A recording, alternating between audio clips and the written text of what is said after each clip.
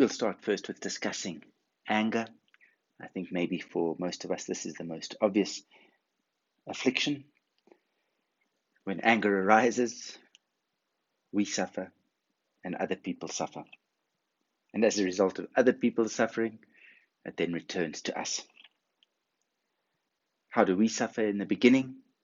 When a negative emotion arises, in reality, we're the first one to suffer. Physically, it's evident.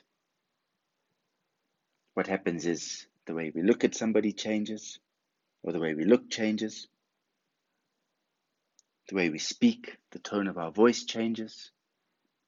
The posture of our body changes, gets tighter. As a result of this emotion, anger, it reflects in our body.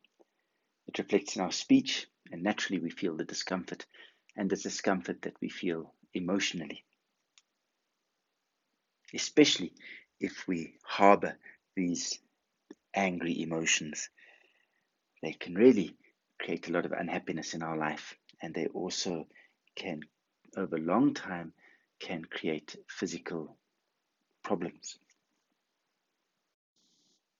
The state of our mind definitely affects the state of our health. When we were young, we used to say healthy body, healthy mind. Really, healthy mind, healthy body is also very important.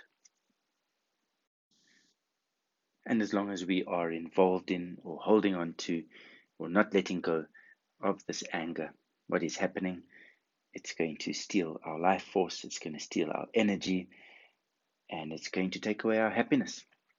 And this is the same, in fact, for all of the negative emotions. And while we're indulging in this anger or holding on to it, then not only is it affecting us, it's also affecting the people around us. The way we speak to other people is potentially not pleasant. The way we look at them is not pleasant, so they feel discomfort around us. If you go into a place, you can feel the environment. If everybody's happy, you feel more relaxed and happy. If it's very tense or people are arguing or shouting at each other or they're just not happy with each other, you also sense it. So the people around you often also feel uncomfortable. And this anger affects our relationships. So it does affect the people around us. If we're often angry, then the people around us, either they become very defensive, and whenever you speak to them, they speak back very quickly, unhappily, because they're defensive. Maybe they are very stressed or anxious or fearful. And this also often doesn't help create healthy relationships, or else people avoid you because you're often angry. Then when you want to go for a cup of coffee, suddenly everybody's busy. They don't have the time to be around. They've got other things to do.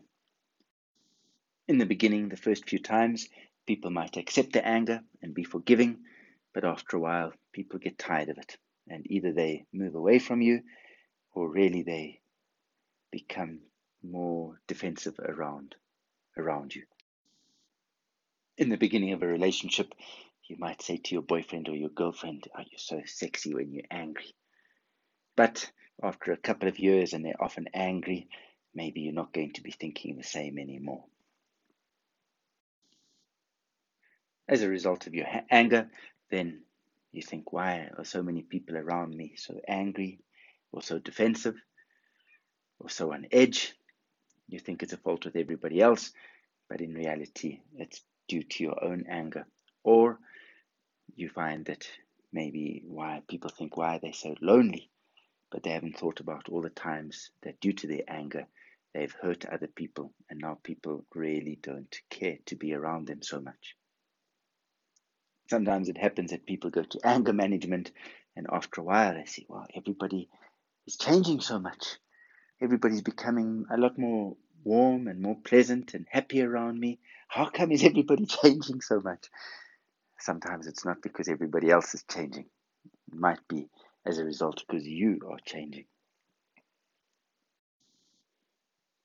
What goes around comes around. And so if you often are speaking or acting or engaging with other people with anger, then it does come back. And the people that are always angry, they always find something to be angry about. The interesting thing in life is whatever we practice, we become better at.